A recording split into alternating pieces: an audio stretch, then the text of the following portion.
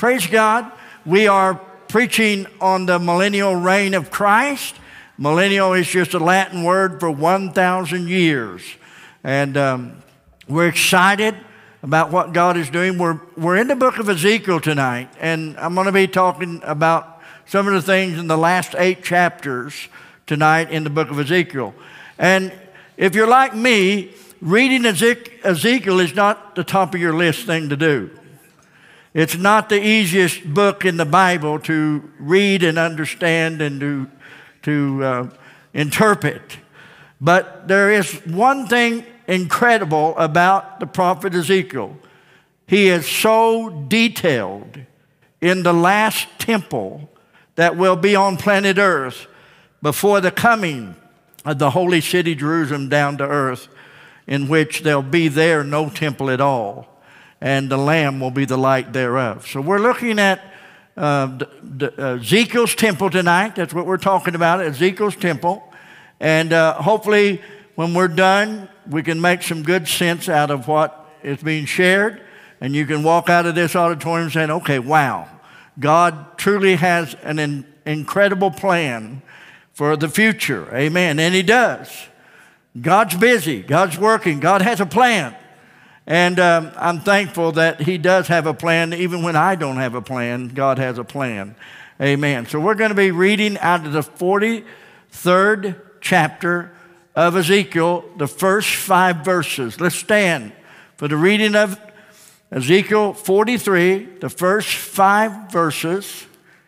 And I'll give you somewhat of an introduction as we get started. It's easy to find. The book, as I said, is you got Jeremiah, Lamentations, then Ezekiel, and then the book of Daniel. How many ever heard of the phrase Ezekiel's temple? Anybody? A few people. And the reason you've heard of it is because it's real. Look at verse 1 of Ezekiel 43. Afterward, he brought me to the gate, even the gate that looketh toward the east. Let me give you a little information. That's the east gate. That's the east gate. That's where the sun rises and hits it. I mean, that's the beautiful gate in Acts chapter 3. That's the east gate.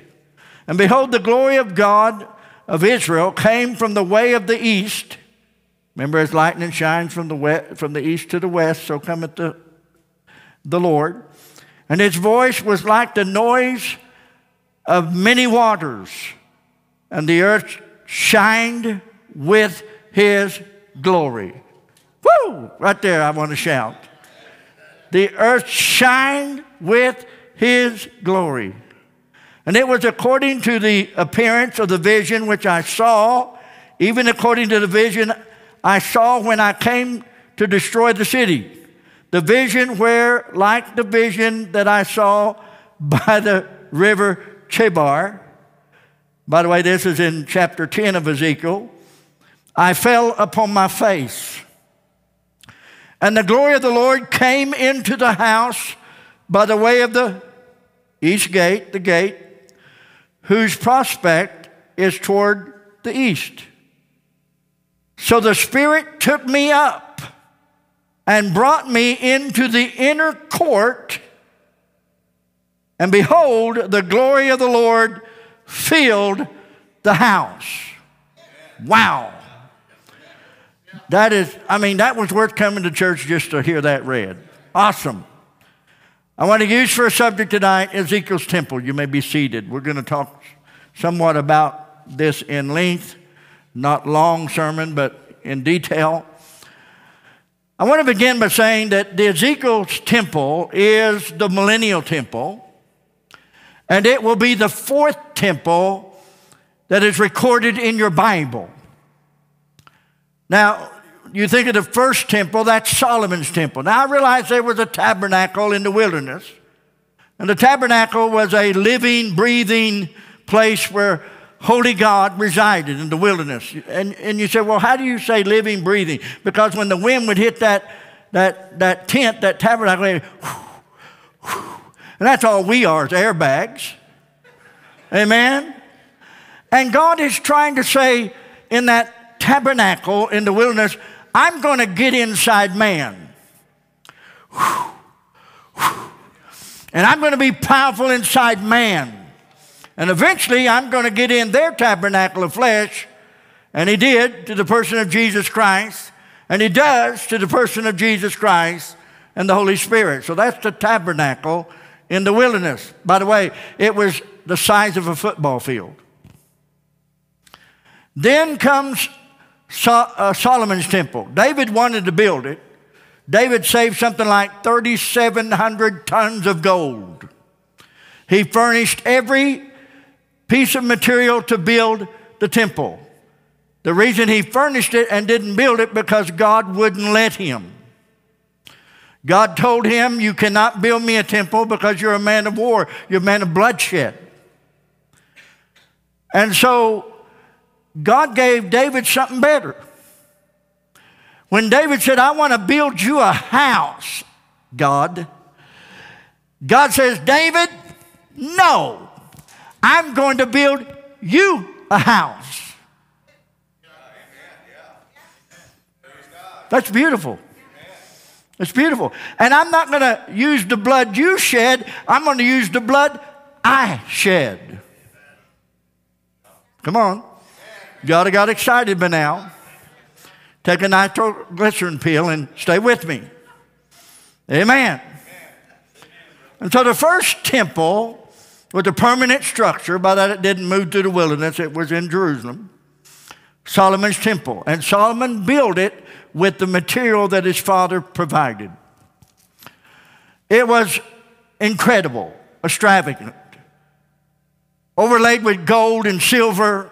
It was breathtaking. It was an amazing temple. In fact, it was so amazing that the children of Israel did not believe that God would judge them, because God would never let that magnificent temple be destroyed.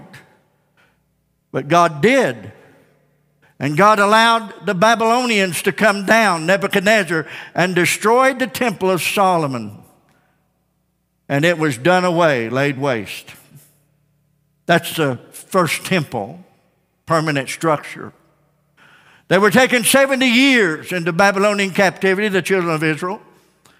And at the end of 70 years, Cyrus the king gave them permission to go back, the Jews to build their temple.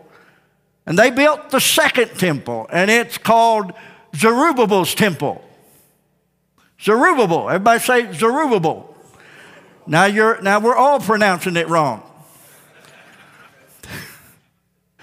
But that was the second temple. And it wasn't as big as Solomon's. It was smaller.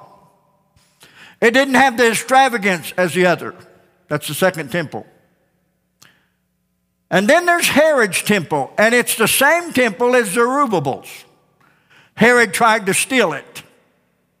Herod tried to give it a facelift, do some remodeling, and he changed Zerubbabel's temple into Herod's temple, Herod the Great.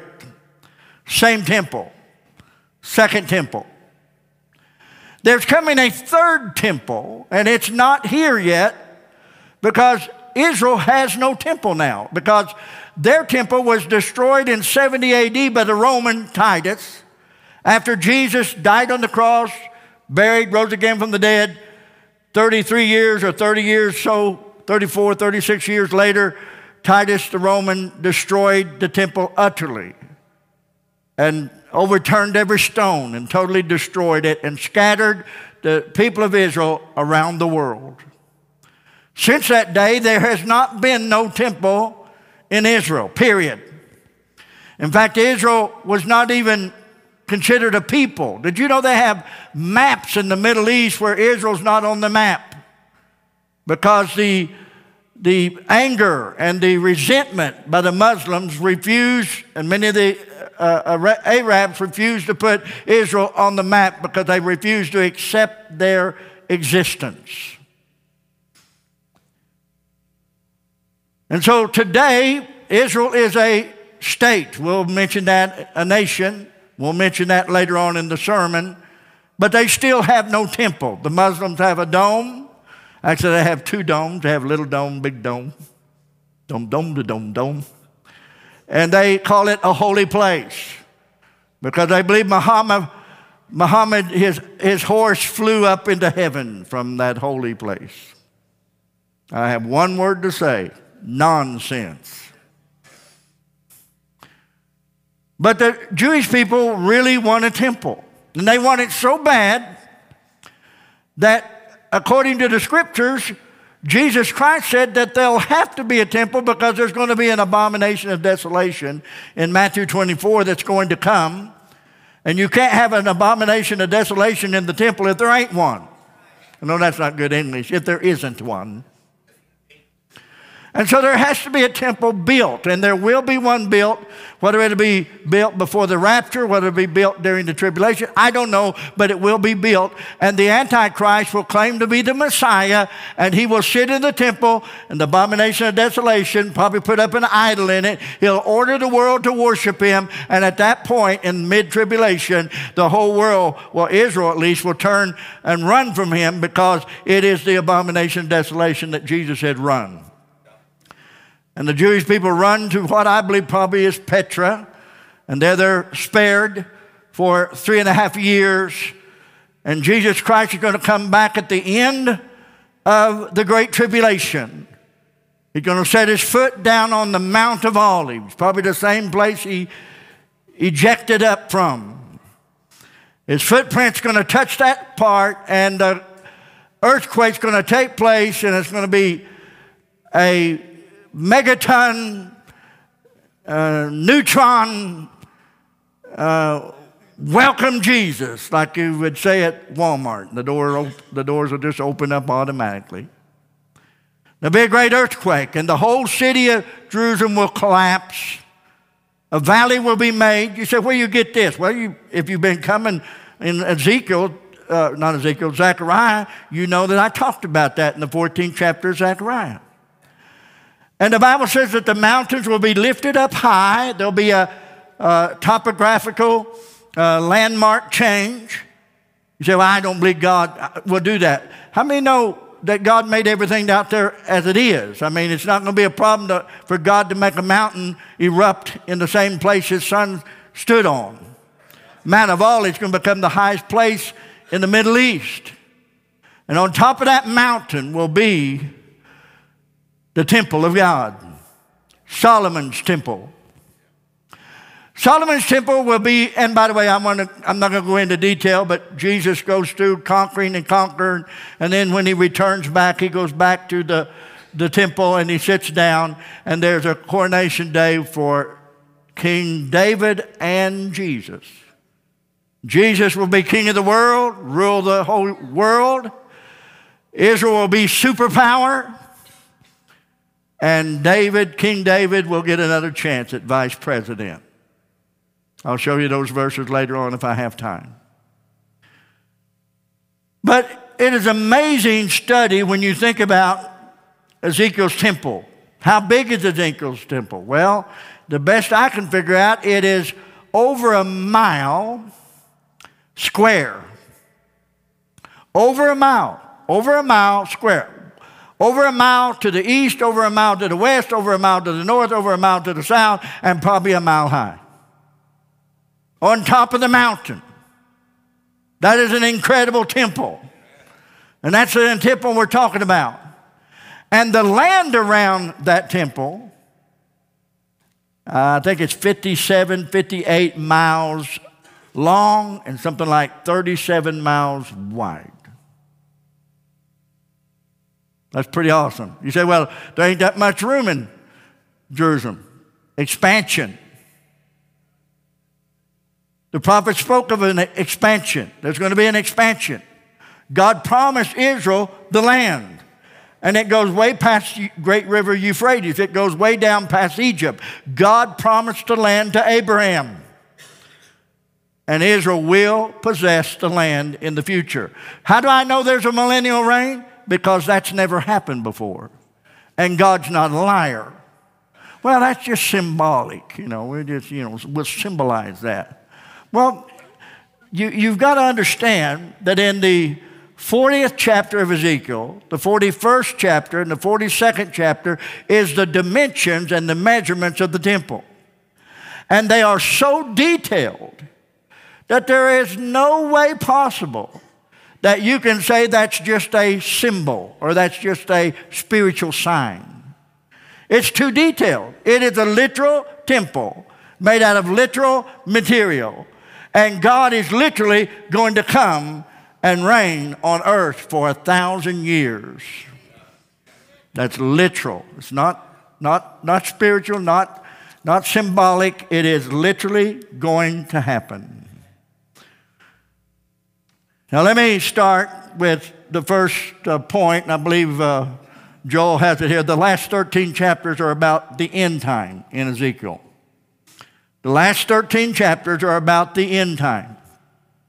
And if you've been listening to the minor prophets, and we've been preaching through all the minor prophets and to the prophets, you ought to be able to discern what is then, what was going to be current, and what will happen in the near future. But there's 13 chapters, and they're about the end time, the last 13 chapters of Ezekiel. Chapter 36 and 37 is the return of Israel to the land. It is God bringing Israel and gathering them back to the land. That happened in 1948, and Israel became a nation. In chapter 38 and 39, Ezekiel alludes to the battles upon battles, climaxing into the battle of Armageddon in the Great Tribulation. In chapter 40 through 8, we see the millennial reign of Christ. Now, let me just go some places tonight, help you understand. And of course, I guess one of my best apologetics concerning the temple being real is because none of this has ever happened before. There's never been a temple as big as the millennial temple, as big as Ezekiel's. And you can't symbolize it, or you can't make it spiritualistic simply because it's just too detailed. Just too detailed. And you need to understand that if Jesus Christ is not permitted, and by the way, he carries the permits. But if Jesus Christ is not permitted to return and reign on the earth for 1,000 years as King of Kings and Lord of Lords, then a promise to God's own Son was never kept. And it will be kept. Boy, you ought to be getting happy now. King Jesus. Amen? That'll beat a Democrat or Republican any day. Bunch of swindlers. Politicians, 2 words. Poly meaning many, and politic meaning bloodsuckers. Many bloodsuckers. Harry Truman said, if you go into politics poor and you come out rich, you're a thief. Go get them, Harry. Amen. Well, chapter 40 through 48 is the millennial reign of Christ. And so in chapter 43, we see God coming back in His glory to the temple. Now, in the 10th chapter of Ezekiel, verse 18, and you can go with me there if you'd like to, Ezekiel chapter 10, verse 18. And by the way, Ezekiel chapter 10 is the picture of the cherubs and the one that had the face of a flying eagle and the wheel in the wheel and the vision of the glory of God coming, the big cloud and the pillar of fire and all that. And that's at the brook Chebar.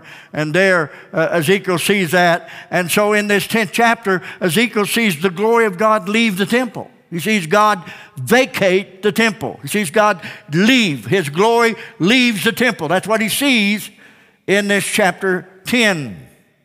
Verse 18, then the glory of the Lord departed from off the threshold of the house that stood over the cherubims. That's the Ark of the Covenant. So Ezekiel saw the glory of the Lord leave the temple. He saw the glory of God depart. The temple collapsed. Solomon's temple collapsed, and the children of Israel taken into Babylonian captivity. He saw the scattering of the Jewish people to the nations. What's beautiful is God lets Ezekiel not only see the departure of the glory, but here in chapter 43, Ezekiel sees the coming of the glory. He sees the temple built, made in perfect measurements. The temple is built and made, and he sees, just like chapter 10, only God ain't leaving, God's coming.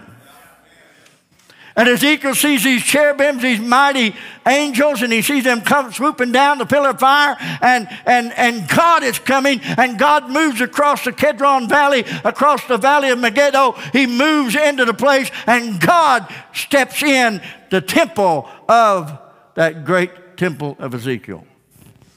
And Ezekiel got to see that.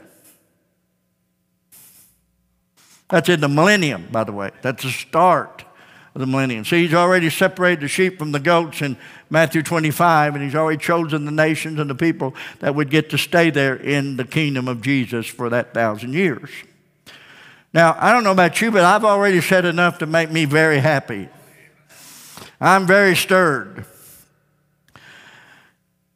It is in the 40th chapter, 40, 41, and 42, where you have detailed measurements.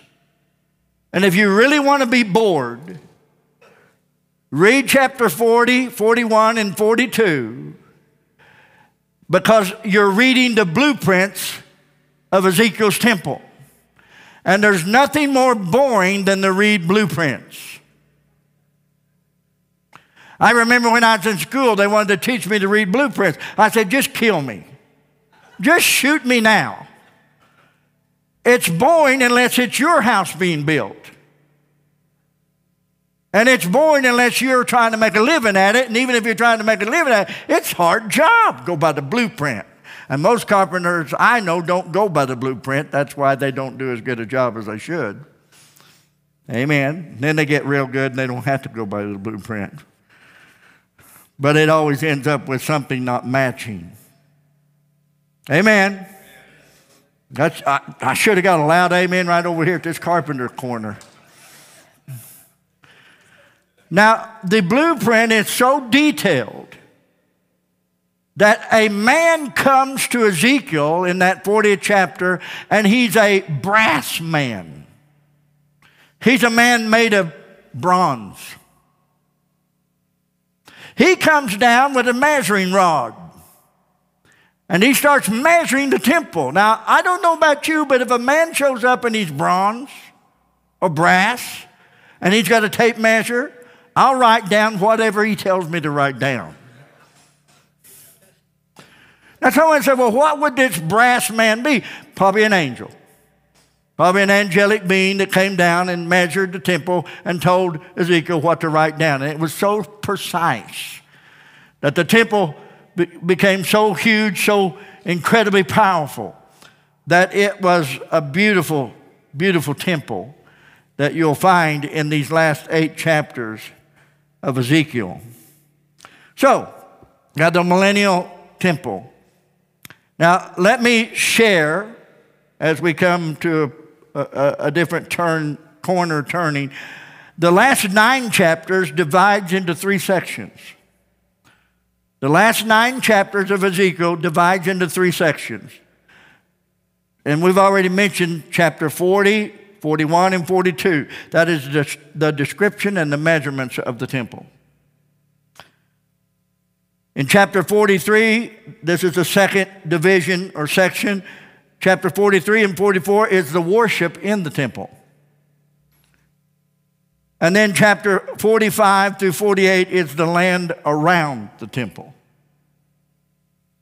Now let me give you a little bit of homework.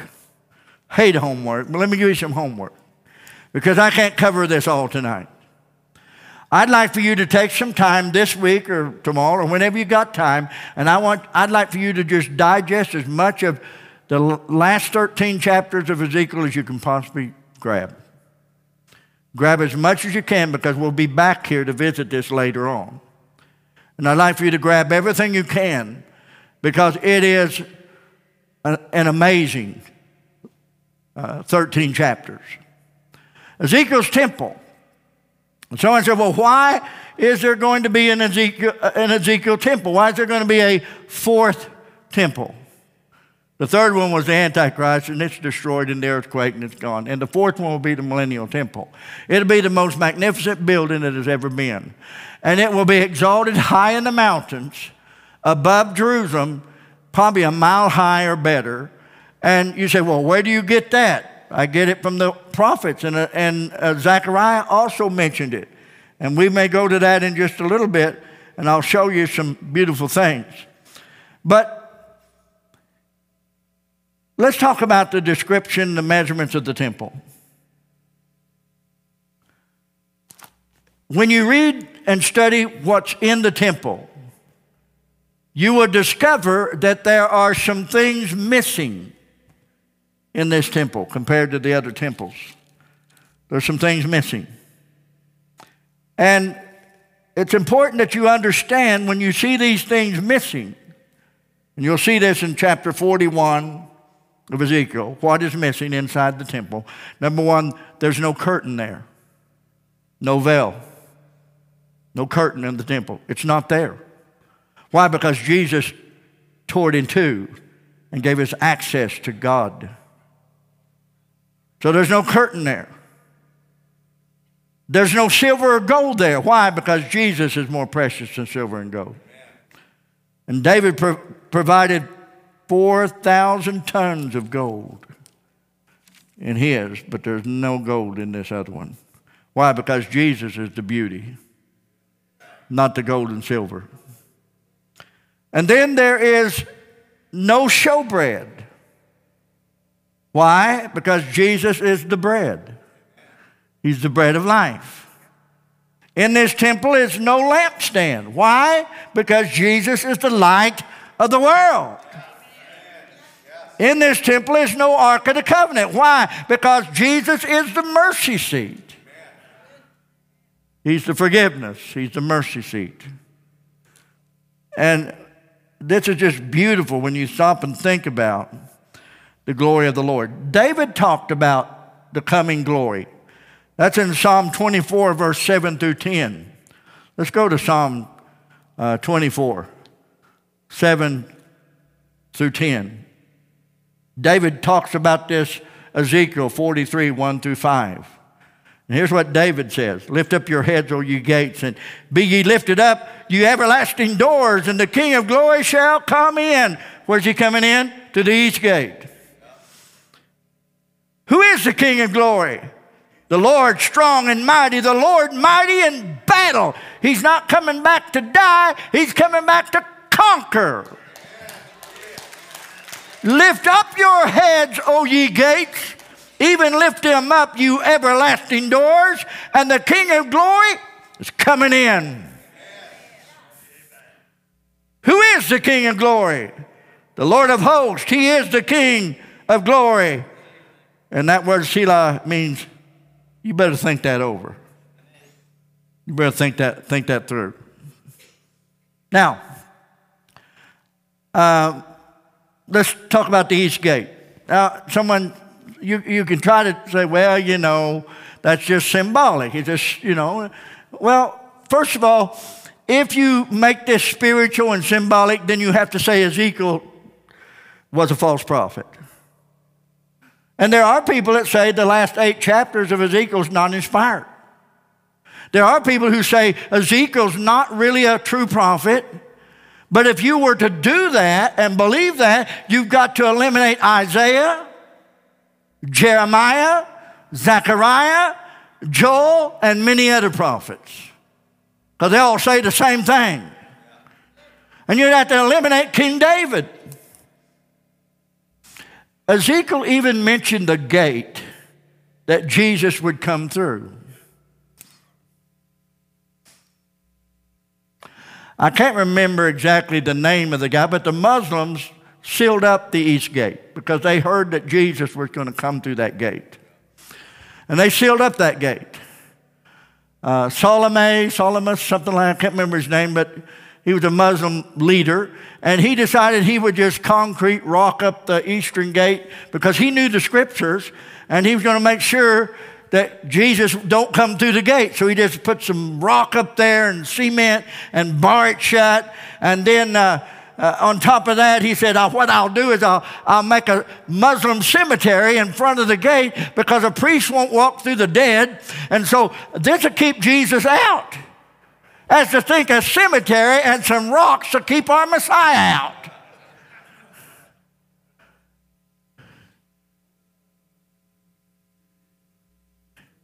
Religion can make you really silly, make you really unlearned.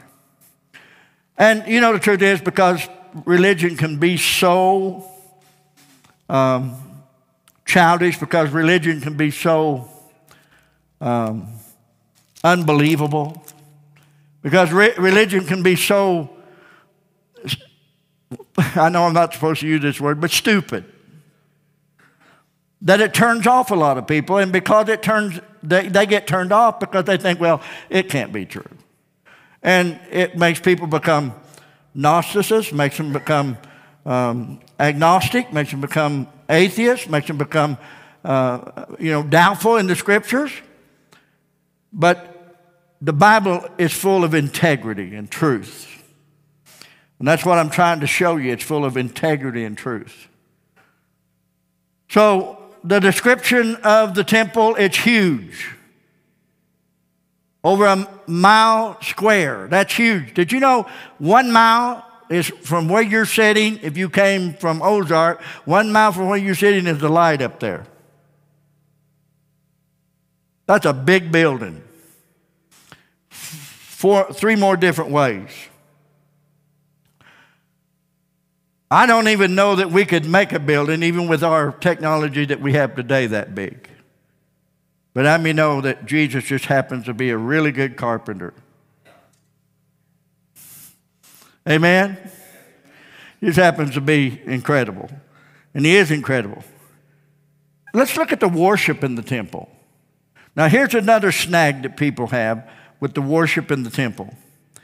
The problem with people is they say, well, it can't be inspired because in the temple they're going to be offering sacrifice. And someone says, oh, there's no way that Ezekiel can be inspired because they're going to offer animals in the millennium. Now let's lay some things down right now. Let's read real quickly verse 18 of chapter 43, 19, 20, and 21. Then let's make some comment. Let's make some sense out of this. I mean, we'd like to have some sense out of this. And he said unto me, Son of man, thus saith the Lord God, these are the ordinances of the altar in the day when you shall make it, to offer burnt offerings thereon, and to sprinkle blood thereon. And thou shalt give to the priests and the Levites, and that be of the seed of Zadok. And Ezekiel even mentions which priests they would be, showing us that it is a literal temple. Now, we're not talking about New City, Jerusalem. We're talking about a temple in the millennium. You say, well, I think it's the New City, Jerusalem. Really? The New City, Jerusalem is 1,500 miles square. So the math don't add up. It is the temple of Ezekiel in the millennium. And you'll pick priests, Levites, and there'll be Jews, actually, Jewish priests. What will the Gentiles be doing? You and I will be ruling and reigning with Jesus Christ. We'll be taking care of business on the earth during the 1,000-year reign. But there will be Jewish, born-again Jewish priests that will run the temple. And thou shalt take the blood thereof and put it on the 4 horns of it, and on the 4 corners of the settle, and upon the border around about it, and thus thou shalt cleanse and purge it. I'm about the horns of the altar here. Thou shalt take, verse 21, the bullock, also the sin offering, and he shall burn it in the appointed place of the house without the sanctuary. Now, immediately someone says, there ain't no way that temple could be the temple in the millennial reign because Jesus Christ died for our sins. And you're absolutely correct about the fact Jesus Christ died for our sins. But the offerings in the in the Ezekiel temple is not for the forgiveness of man's sin. Not at all. And I'm going to lay two points on you, because most people will say this is just a memorial offering. In other words, they just offer bullocks and sacrifices as a memorial. The Old Testament saints look to the cross.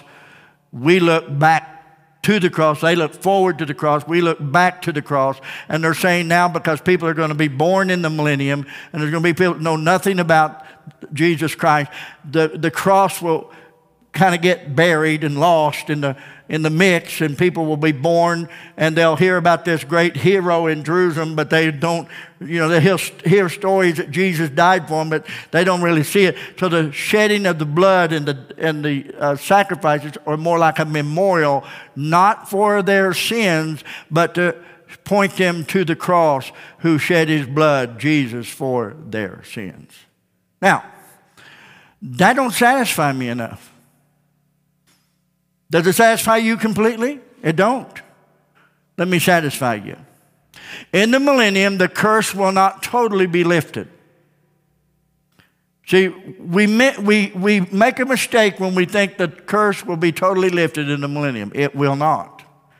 The river that comes out flows down into the Dead Sea.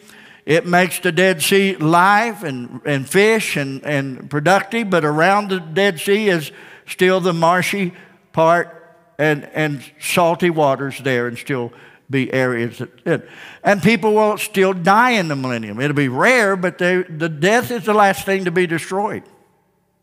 They'll still be doing crops.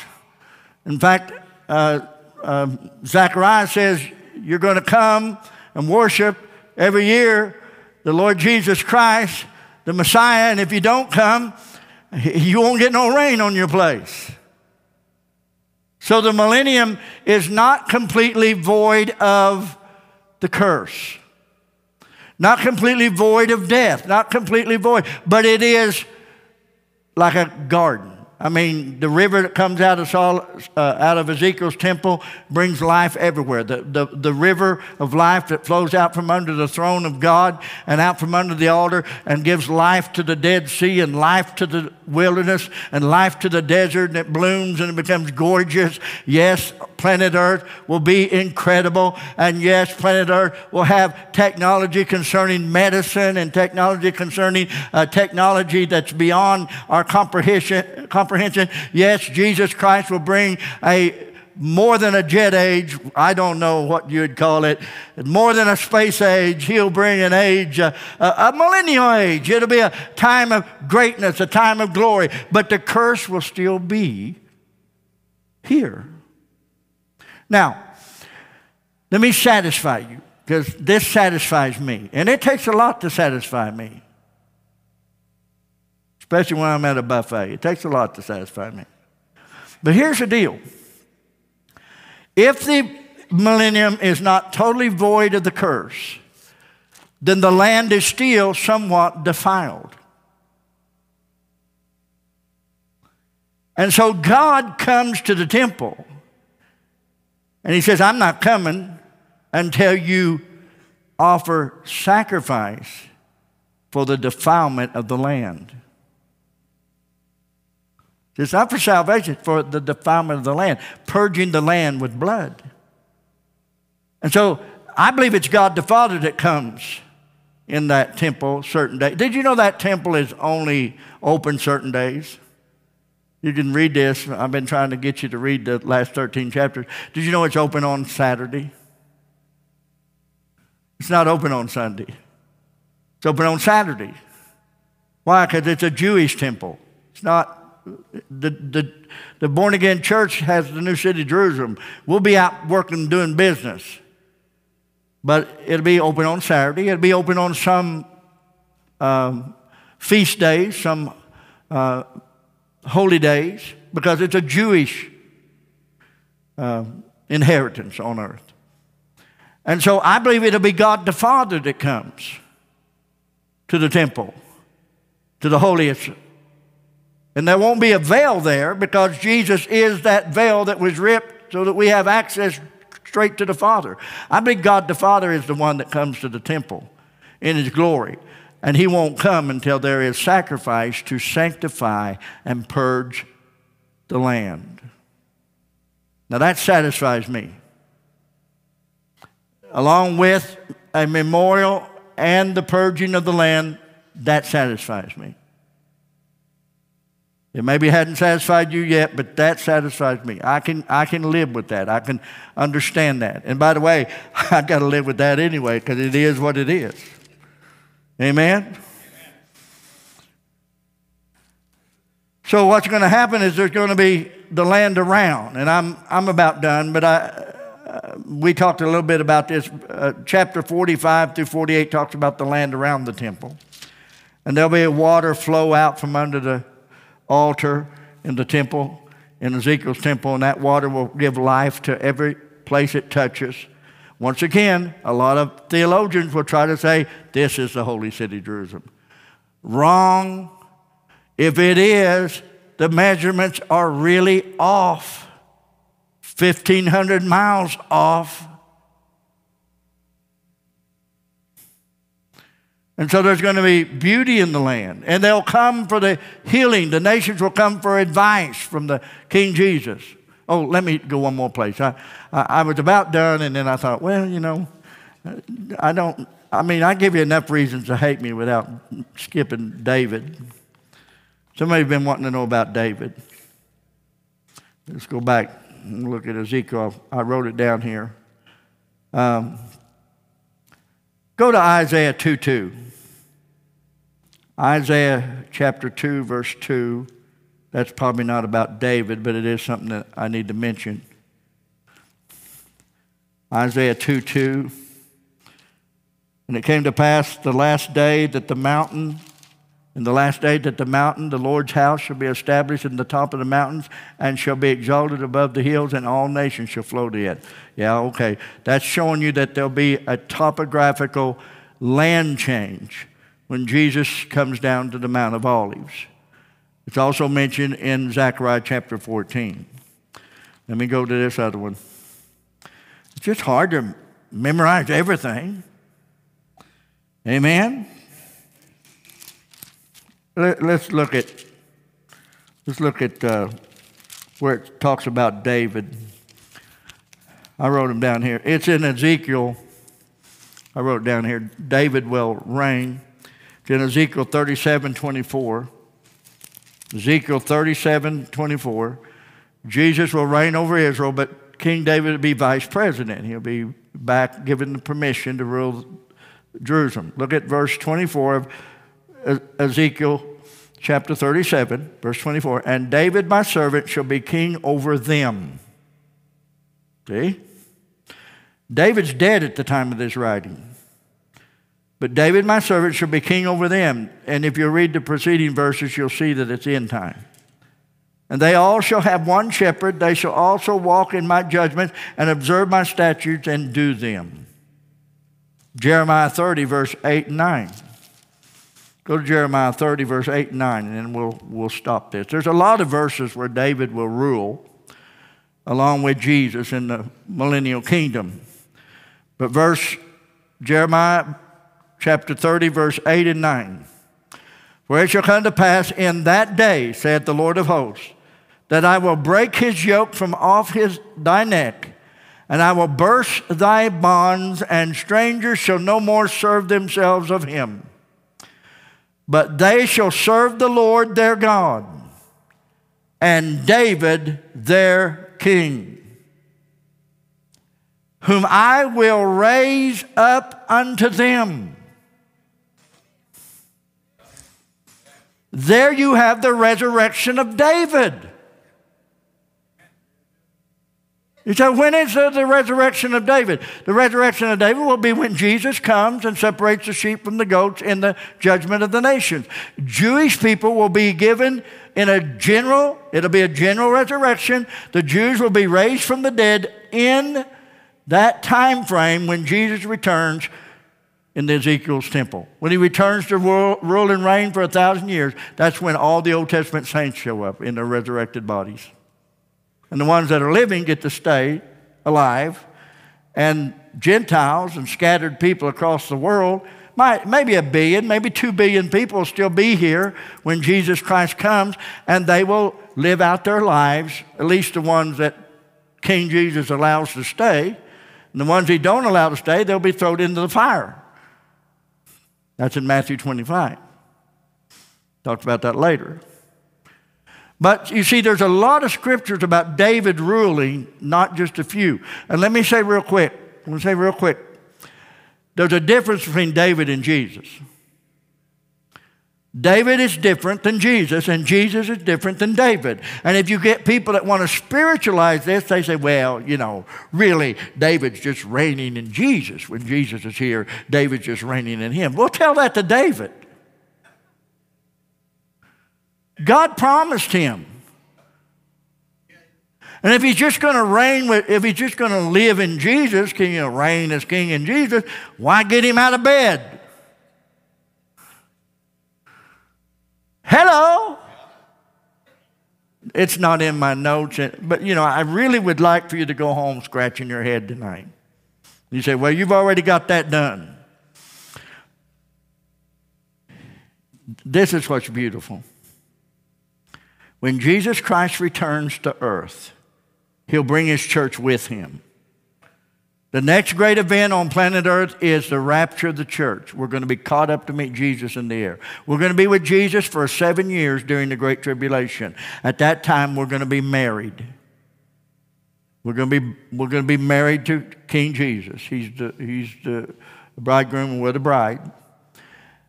Then after the marriage, we will return with Jesus in Revelation 19 at the end of the Great Tribulation. And we will come with him on white horses along with angels and other hosts of, as Enoch said, we'll return, 10,000 of his saints, and we'll come to earth, and Jesus will do the fighting, we'll do the watching. You say, how do you know we'll do the watching? Unless you're married to Judy, the men usually do the watching. But, that no one on YouTube would get that. But anyway, but I get it and you get it.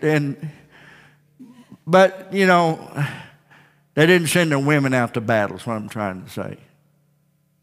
And so Jesus will conquer. He'll set up his kingdom. And he promised his church that they would rule and reign with him for 1,000 years. So the Jewish priests will run the temple. Many of them Jewish brethren will be busy with different jobs. We as church, we as the bride of Christ, some of us will be mayors, some of us will be governors, will rule in cities. Remember the parables? I'll make you ruler over many cities. And so we'll have cities we'll rule over. We'll be in our glorified body. So God will expect us to work day and night. I'm just teasing. But we could because we'll be in glorified bodies. The Jewish people will be in their bodies, whatever God chooses to give them, according to 1 Corinthians 15. He chooses what he wants. Some will be in earthly bodies. Some will be having babies. There'll be babies born during the millennium. Some will never know about the cross. That's why you have the sacrifices, the memorial, to point back as a memorial.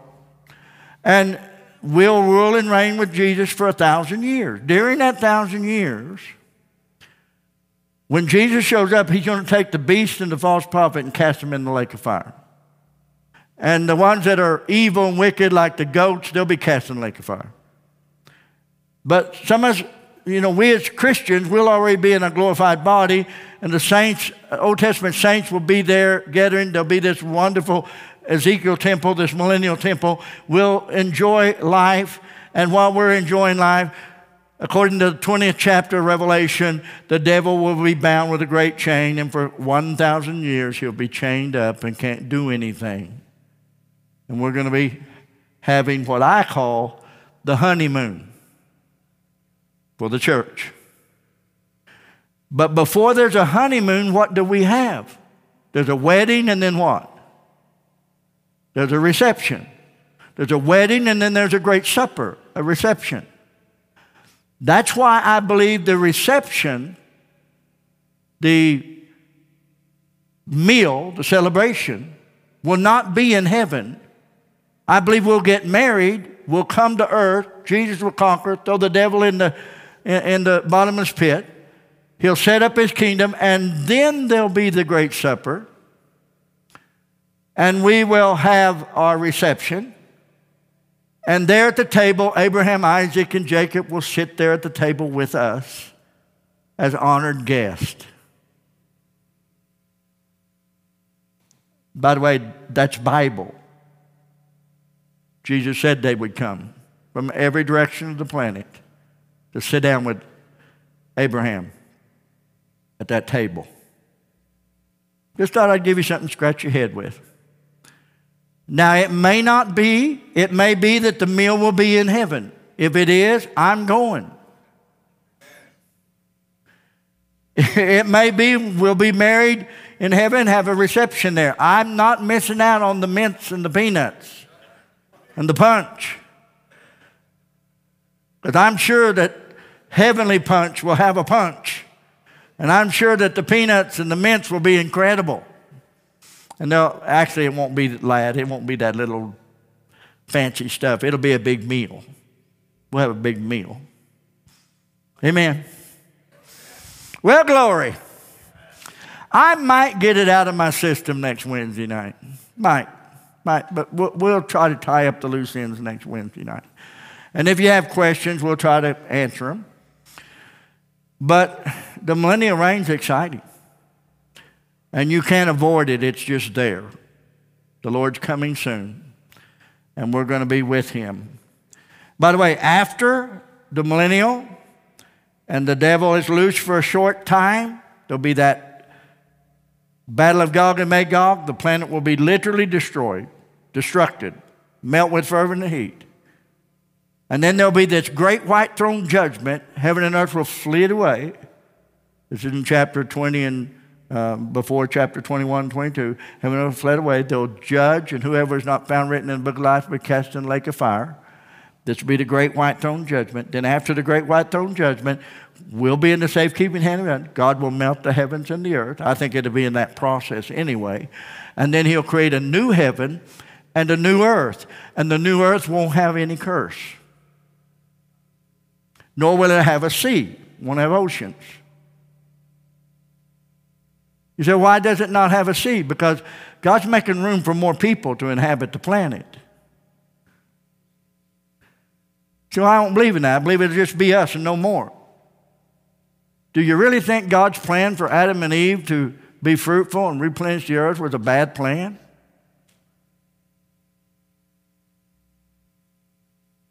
So there'll be no more sea.